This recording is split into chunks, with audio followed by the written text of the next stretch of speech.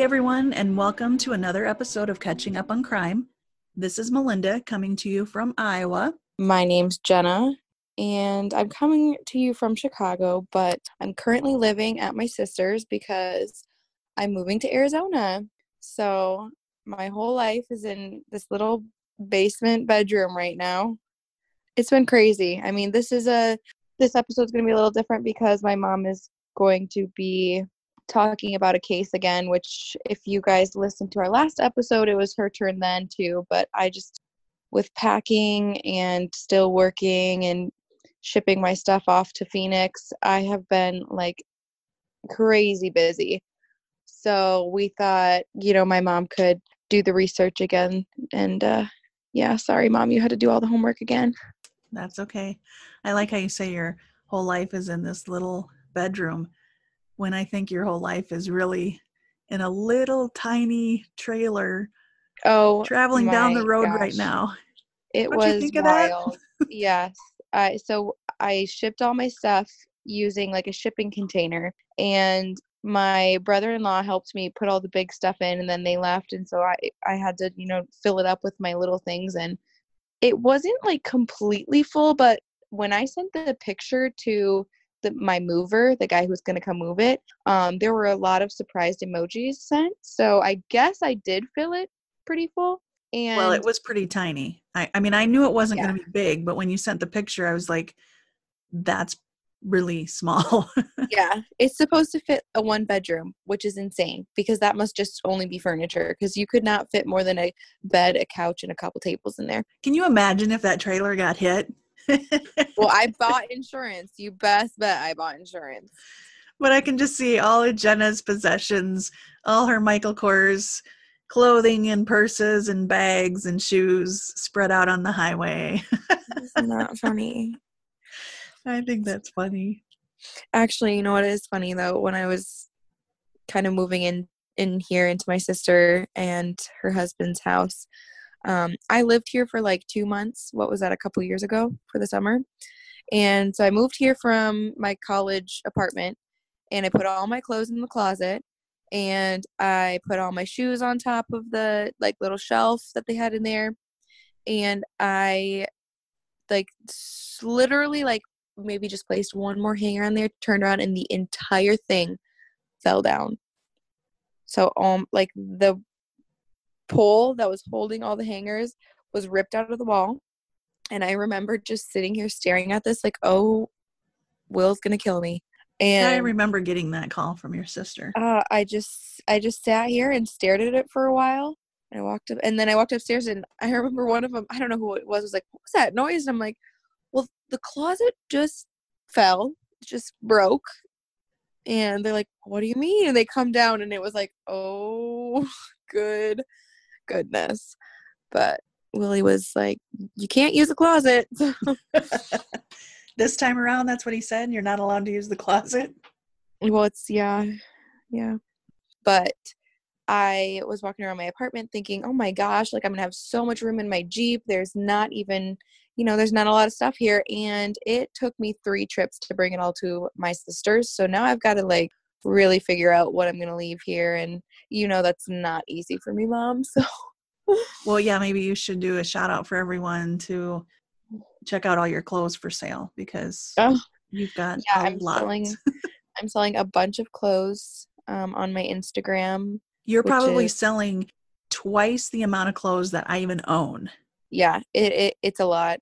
And I've sold a lot already, but I am going to repost what's available. Yeah, well, and if you think about that, it's not all my clothes. I definitely have over that ×4 of actual clothing and who I am. Did I say it's a little excessive? I know. Like that's the first step, right? First step to anything is admitting it. Yes, but what's her name? Marie Kondo, right? Oh, yeah. I Marie Kondo'd the heck out of my wardrobes. Now, how does that work? Like, you really picked up every article and said, does this bring me joy? No, I said, did I wear this in the last year? Kind of hard when you like a piece of clothing and you're like, ugh. But yeah, so now I'm going through my stuff for like the 14th time.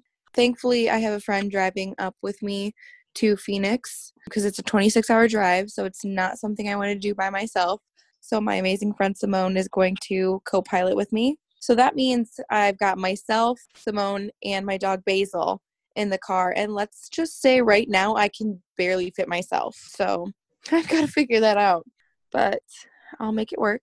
I have to. So, but that's been my life for the past like 2 weeks. So yeah, so that's why, Mom, you get to share another case with us.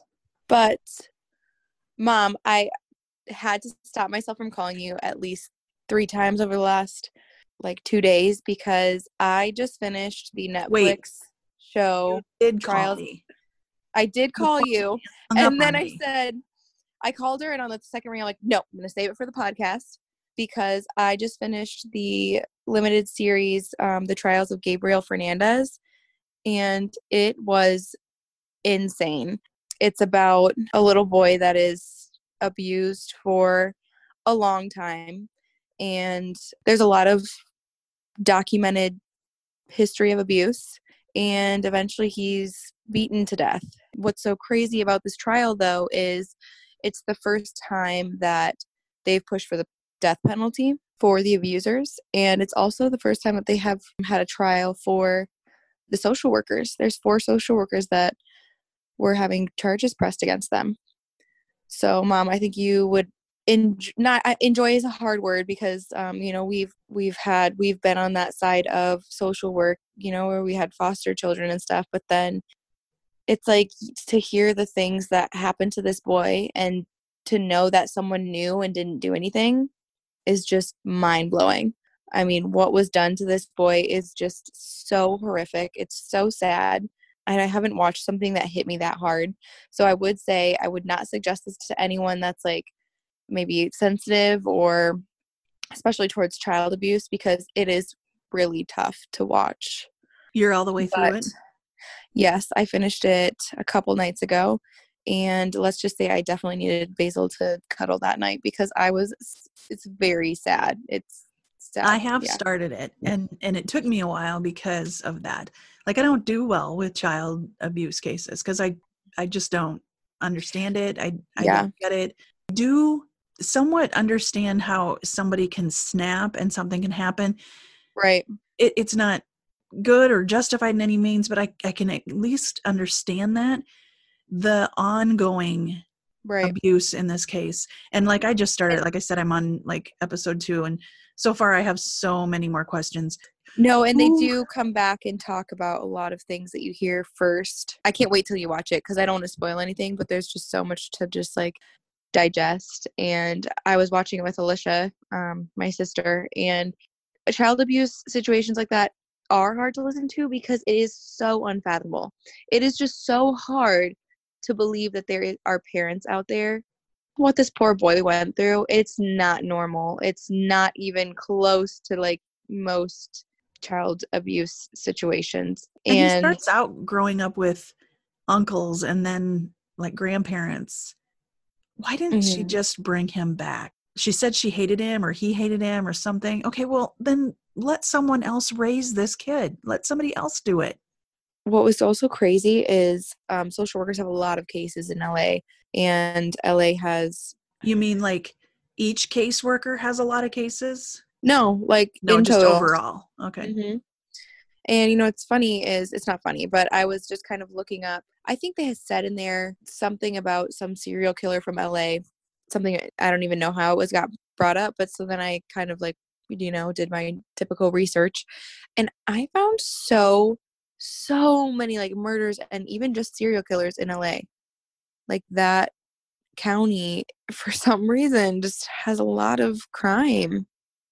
So moral of the story, you can live in Chicago, you can live in Arizona, but you cannot live in LA.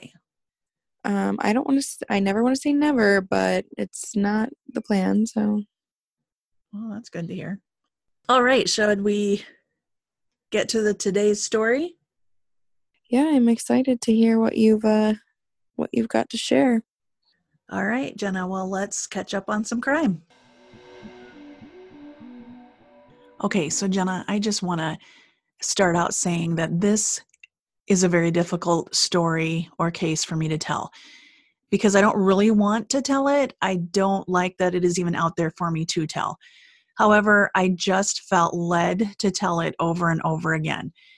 As I listened to Serial Season 3, I found myself outraged so many times and found myself searching for some answers or at least some reasons for things to go so wrong in a justice system. So Season 3 of Serial is all about different cases and different people in the Cleveland, Ohio justice system. When all was said and done, I felt I needed to tell about 2 cases, but more about the man, the police officer who caused the injustices. The reason I didn't want to tell this story is, as most of you should know, I am 110% in support of the police officers, and in no means am I part of this anti-police culture. Just as with any profession or people in general, there are many good ones and there are some bad ones. However, in this profession, where they are to protect and serve the people, I don't believe we can tolerate bad ones. So when they come to light, we cannot sit back and make excuses for them, which is what I think has happened a little bit in this case. So to all the police officers out there, I know you have a difficult job, and I cannot even imagine the split-second decisions you have to make to save others' lives as well as your own. I respect you, and I thank you. My sources for today's episode are, of course, Serial, Season 3, News 5 Cleveland, NKYC Channel 3 Cleveland, and the Cleveland Scene. And with that, here's the story of Aramis Spencer and Richard Hubbard III. Michael Amiot joined the Usalid, Ohio Police Department in September of 2014. Usalid is a suburb of Cleveland. So this was 5 months after he resigned from the nearby city of Mentor's Police Department. However, he was forced to resign rather than be fired after the department found out that he had lied about why he stopped a man for a suspended license violation and making a false statement in a police record. In December of 2016, Officer Michael Amiot and Officer Shane Riviera were working off-duty as security at Aramis Spencer's apartment building. They saw Aramis knocking on an apartment door and nobody answered. Now, even though they were off-duty, they are still in full uniform and have full officer's powers. Apparently, this is a common thing around there. I don't know really how they get by with that, but yeah, like I said, it's common. The 2 officers stopped Aramis to ask him some basic questions, and Aramis agreed to a pat-down or a search for a weapon, which Aramis did not have. Officer Amiot did, however, find marijuana in the form of a blunt in Aramis's pocket and told Aramis that he was under arrest. Aramis, not knowing what he was being arrested for, protested and asked why he was being arrested. So you might wonder, I just said he was being arrested for marijuana. However, most places in Ohio follow the Ohio state law in which less than a gram of marijuana is not a reason for arresting someone, as it is just a misdemeanor offense. Now, you can get a ticket for it, but you usually don't get arrested. This is what Aramis was thinking. However, in Usalid, where they were, one can get arrested for any amount of marijuana, as they did not go by the state law, they went by their own. Just over in Cleveland, where Aramis is actually from, he is correct. He would not have been arrested. The situation quickly escalated, and Officer Amiot kneed Aramis in the groin, threw him to the ground, kicked him in the face, and tased him several times. Aramis cried out for help and asked the other officer to stop this beating. Aramis was treated in the hospital for a broken orbital bone in his face. It was so bad that the Usalid ER transferred him to the Cleveland hospital to make sure that his eye was all right. Now, I will post pictures on my Facebook page and on our Instagram so you can see the bruises and swollenness of Aramis's face. To top all this off, while in the hospital, Officer Amiot told the treating doctors and nurses they were not to take off the handcuffs. So Aramis remained handcuffed to his bed in the hospital for 2 hours. Officer Amiot would cite Aramis for drug possession, resisting arrest, theft for trying to grab his taser, and criminally damaging property, because Officer Amiot stated his sunglasses broke during the encounter. So I'm going to repeat that. Officer Amiot, who is an officer of the law, just cited someone for damaging property for his sunglasses getting broke. In a hearing that Aramis requested to suppress some of the evidence, Officer Amiot and Riviera testified that they noticed Aramis knocking on the door, and basically this gave them probable cause to search him. So somehow it has now become illegal or suspicious behavior to knock on your neighbor's door. Officer Amiat testified that he could smell the odor of marijuana coming from Aramis, so this gave him probable cause to search him. So let's go back a little. This was less than a gram of marijuana, like I said. It was in a Ziploc bag in Aramis's pocket. I don't know about many of you, but I don't believe a person has the ability to smell that small of amount of marijuana that is in a bag in someone's pocket. It must have been some really loud weed. Yeah. At the end of his hearing, Officer Amiat's attorney stated that Amiat noticed a bulge in Aramis's pocket, and that is when he found the marijuana. First of all, we have a lot of reasons coming out of why they searched Aramis, and none of them ring true. Again, I don't know about any of you, but I don't believe that one blunt in a small baggie is going to make a bulge in anyone's pocket. Furthermore, the statement was that the bulge could have been a weapon, so the officer had the right for his safety to search Aramis. Again, one blunt is not a bulge that could be mistaken as a weapon.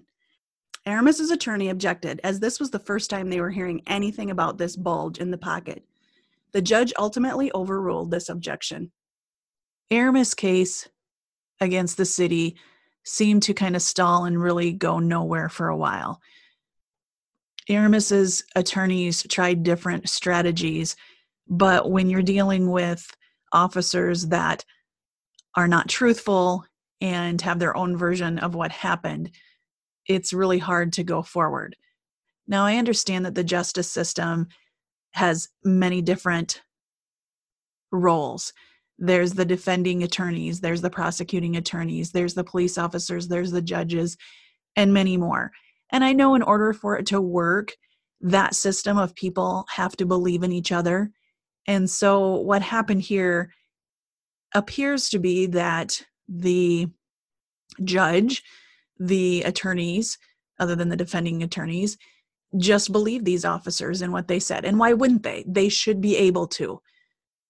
So the city eventually hired a special prosecutor, and the first 3 charges that Amaris Spencer was charged with by Officer Amiat were dropped in September of 2017. He did then pay a fine for the drug charge. It wasn't really until there was a video that surfaced of Officer Amiat involved in another matter that Aramis Spencer's case kind of was pushed forward then. That particular case is what we're going to talk about next. Aramis Spencer was awarded a $40,000 settlement. The city and the officers admitted no liability, and they stated that the payment was made for the intent to terminate any further controversy related to this matter. On August 12, 2017, Officer Amiat and Officer Matt Gilmer stopped Richard Hubble III in a routine traffic stop. The officers ordered him to get out of the car and face away from them so they could arrest him. Richard got out of the car but did not. First of all, routine. I feel like you always hear that. Routine traffic stop. Like, what does that even mean? Do a red light or something? Like they did something, they did something wrong? The driver? Right. They violated normal traffic, speeding, going through a stop sign, something that's just normal. Well, yeah, but I always thought routine traffic stops were like, I'm just going to make this, I'm just going to, for no reason. Well, I think sometimes they can, I guess I don't want to say this about most police officers again, but I think there are times when they just make up routine traffic stops to see once what else is in there. There's like some stereotype that they want to, okay. Right. So again, the officers ordered him to get out of the car and face away from them so that they could arrest him. This is part that I don't really understand is they're arresting him right away, but maybe there's more to that than we know. But anyway, Richard got out of the car but did not face away from him right away. And Officer Amiat is seen in not only 1 but 2 videos slamming Hubbard on the ground, grabbing his neck and punching him in the head several times. There was a bystander who captured video of Amiat repeatedly punching Hubbard in the face while he was on the ground. The other video actually came from the police dash cam. At some point, a second officer used a stun gun on Hubbard, but also accidentally hit his partner with the stun gun. It sounds, kind of like a mess. But again, this is all on video, and I will put that video on our Facebook page as well. If I kind of go back to that, they told him to face away from them so they could arrest him, and he didn't. He stated that he didn't understand that they wanted him to face away. And in the video, it is like a split second that he didn't face away. It's like if you watched it without that commentary, you wouldn't even think he wasn't. Richard was charged with resisting arrest, driving without a license, and a traffic violation. These charges were later all dropped. The mayor came out and stated, quote, "The video was shocking and disturbing," end quote.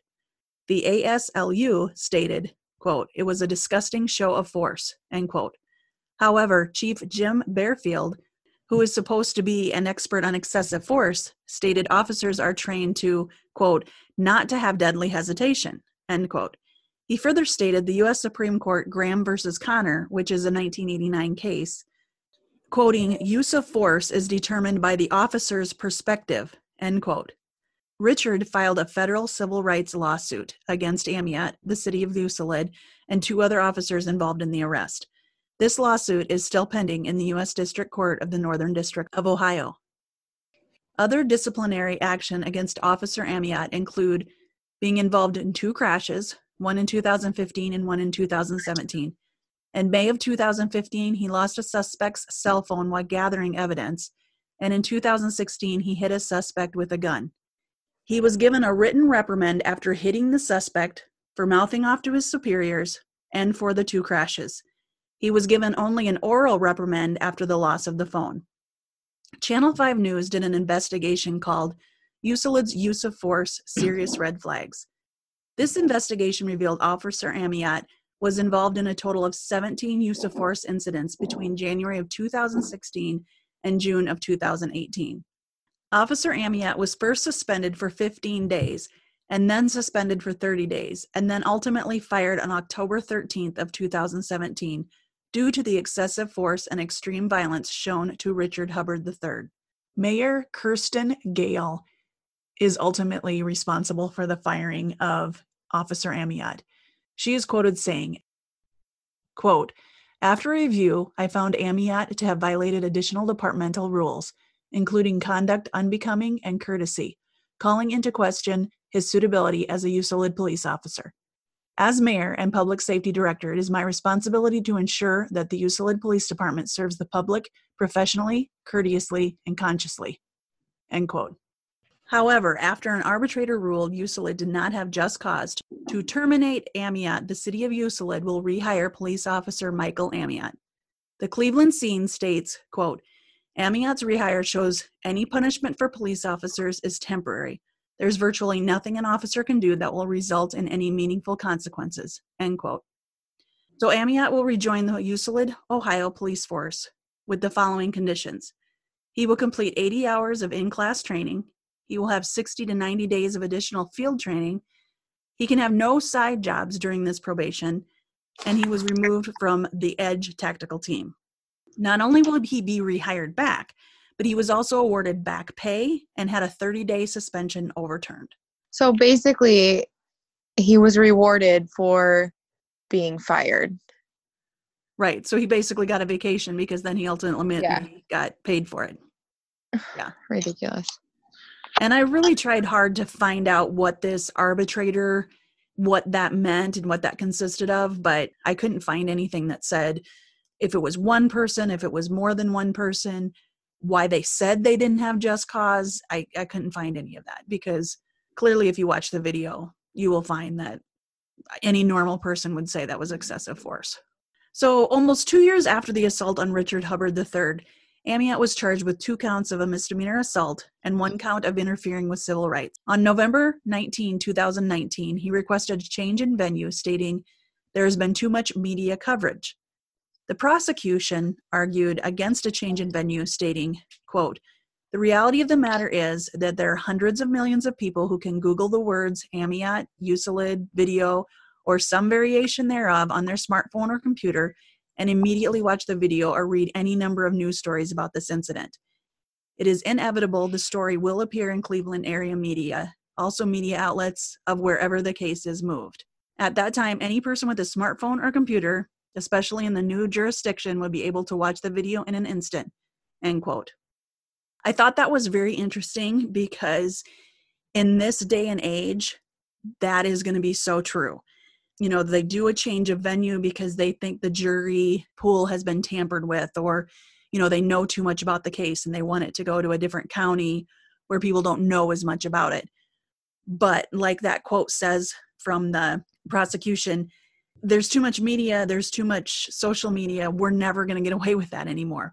You're not going to be able to move this case or any other high profile cases to a different county and have them not know about it or have not heard about it. Yeah. I mean, for sure. I think I was actually kind of hit with that reality a few years ago, and it was like nothing bad, obviously, but I had started a Twitter when I was younger and just didn't use it. And then I think I kind of forgot about it. And so I started my own Twitter a few years later.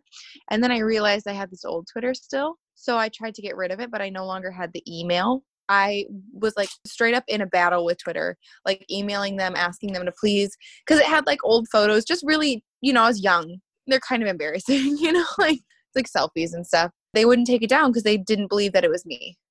And so like there's still this old Twitter. I can't do anything about it. It'll always be there. You know what I mean? And so it's still out there? Sure, yeah. I just remember thinking like, oh my gosh, the internet is so permanent and it's not on your side. Like, you know, it's right. Even if you delete something, you know, like this video is out there of this police officer, and no matter how many people delete it or whatever happens, it's still going to be out there for people to see. Somebody can get a hold of it. It's never going to be gone. That is going to play a role in trials to come, because anything that's put out there. I also think in this case, it reminds us that people are always watching. So we do have this officer's dash cam, but we also have the bystander who videoed it. And this is the video, Jenna, if you remember, where you can hear the little boy in the background saying to his mom, "Mom, what are they doing to that guy?" Or "Why are they doing that to that guy?" Do you remember that? No. I remember seeing that on the news because that was a huge thing of, you know, not only are these officers doing this, I guess, but they're doing it in front of all these people who have the potential to have, you know, 10 videos of it, really, but they're also doing it in front of kids. And we try to teach kids to respect others and to respect authority and to respect police. And this little guy, this is what he saw at a very young age of what a police officer is doing. Yeah.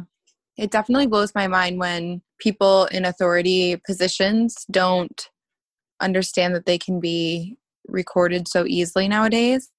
And even like there's some videos that I've seen of situations kind of like this where they're recording someone in an authority position and they don't even care.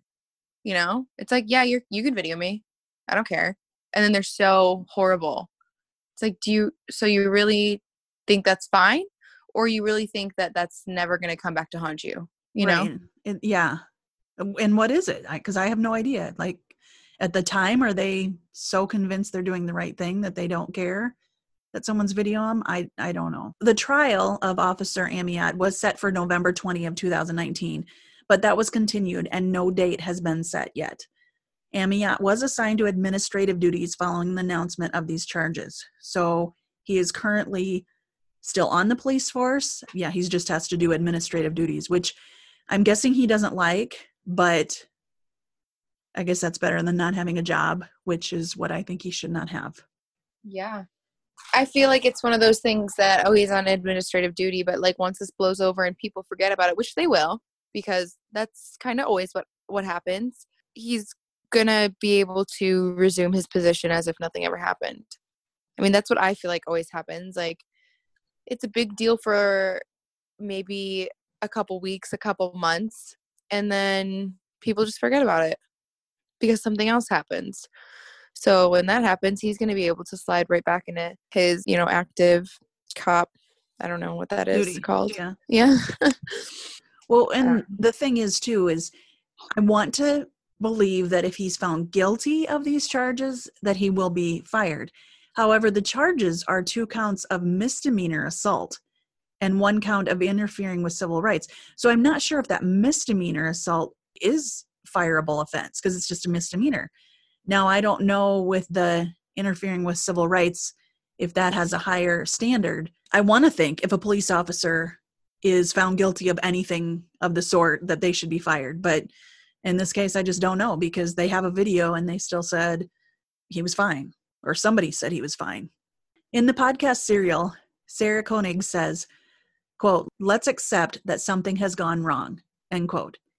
That quote really kind of hit me because you just hear so many people on one side or the other of this. And I don't think we can be on one side or the other. Like I said at the beginning, I am pro-police. I am not against the police. That's not why I'm doing this story.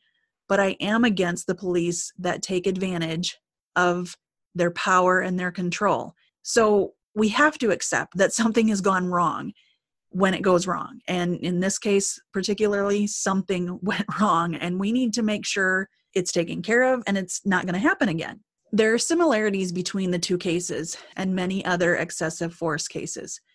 You will hear officers state, quote, "They were moving their hands towards their waistband," or "they were reaching for their waistband," end quote, supposedly for weapons.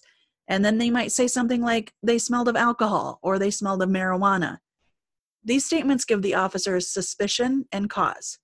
The men were resisting arrest. They were yelling. They were calling out racial slurs.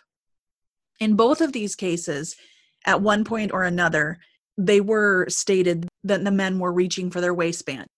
Anyway, the point is that officers can say these things, and they're like, like red flag words, so to speak, that gives them the opportunity to just do, whatever they want to do with that. Officers are fearful for their life. They don't know if they have guns. And again, I get that. I don't know what that's like, but there has to be some tools or some guiding force or something that tells you what you can do. You can't just say that about everybody. Okay, people, all I have to say is these are horrible cases of excessive force on a person for less than 1 gram of marijuana in the first case and for driving while suspended in the second. I am not condoning even these violations of law, but they do not justify what happened to these men. I think we can do better. I think we must do better. If you are a police officer and you cannot handle being yelled at or called names without throwing punches, you are in the wrong profession.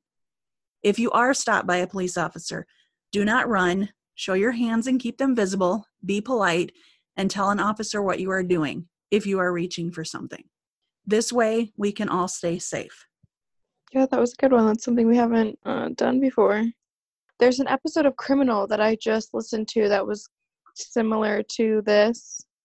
Like, it was about they opened fire on a man, and the police officer said that he was just walking through his neighborhood, and they said that he had a gun and that he shot first, and that then the police officer opened fire and shot him 3 times.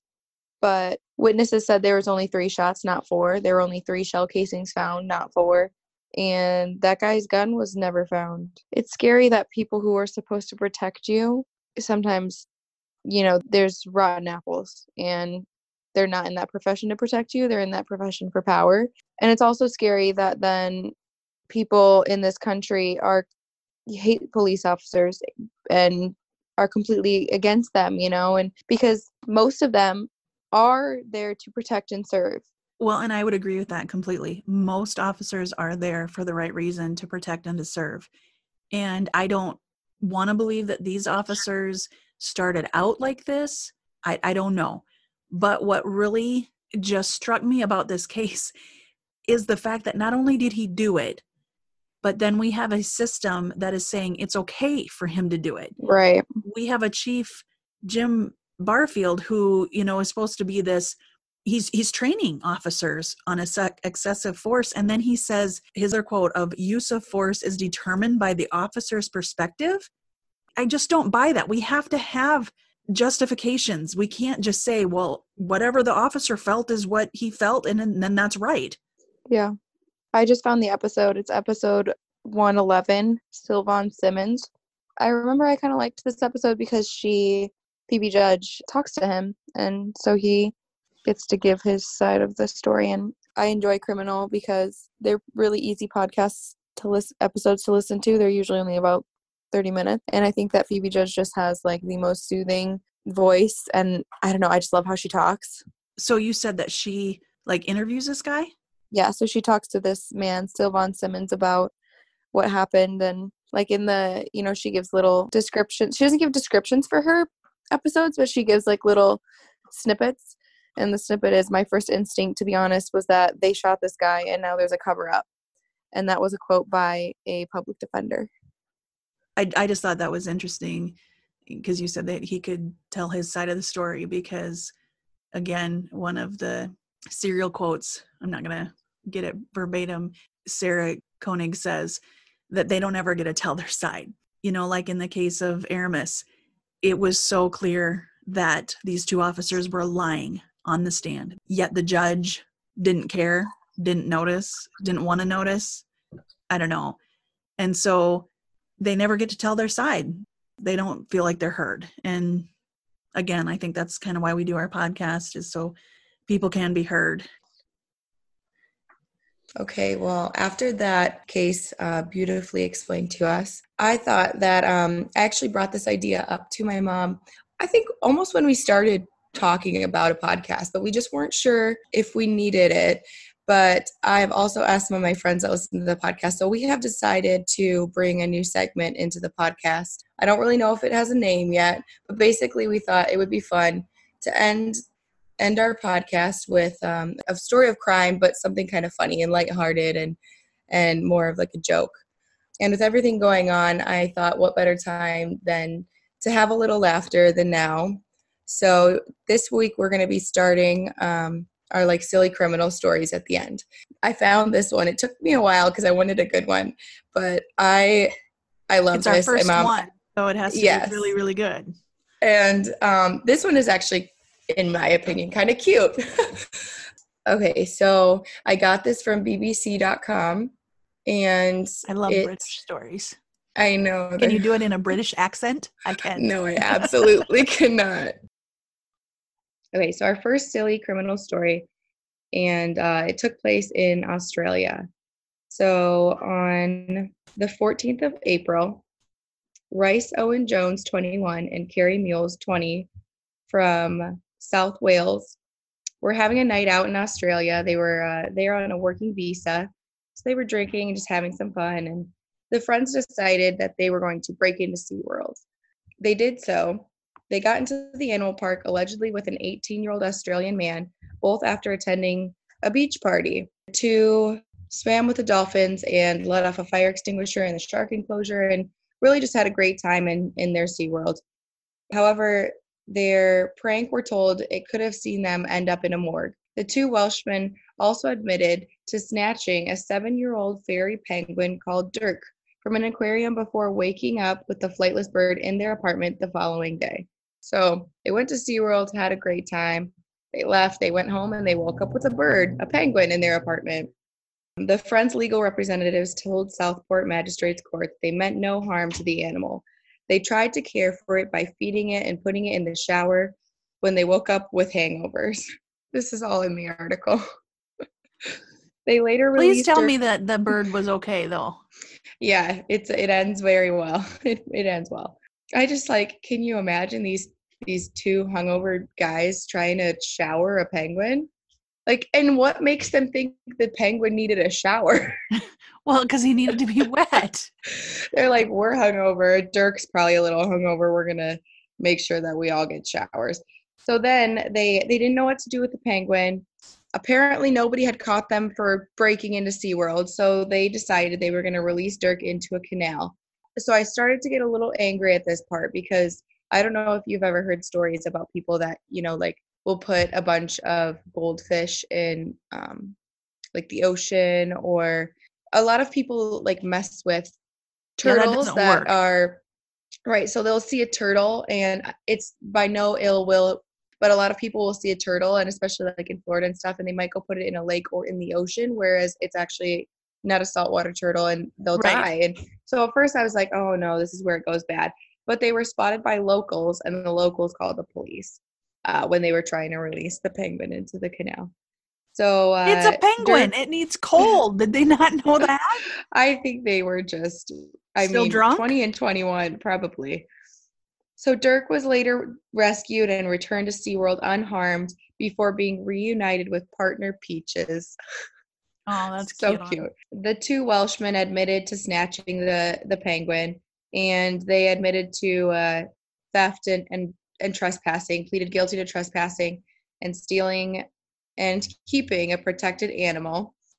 It just gets, I just love this. So then the magistrate Brian Knox was told the tourist actions were immature and stupid, but there was no malice involved. So they weren't like trying to even, I mean, I don't know. It doesn't sound like they were trying to even trash SeaWorld. They just broke in and wanted to have some fun and ended up with penguin. So they also wrote a letter of apology to SeaWorld and the Australian public and how they deeply regretted their actions. I think it's Mr. Cucks actually decided to accept an appeal and not to record convictions against the pair, and he just fined them 1,000 Australian dollars each. He said, "You could have found yourselves in a morgue if you'd gone in the wrong enclosure. Perhaps next time you are at a party, you will consider drinking a little less vodka." That's Well, it. I guess of all places to break into, that's where I'd want to break in. I mean, how much fun could that be? I mean, I don't necessarily support SeaWorld, but I do love all the animals in SeaWorld. So I think I would have had a really good time there too. And I don't know. I just think that's so funny. Even just how they're like, all right, we're going to slap on the wrist and next time drink less vodka. Good But advice.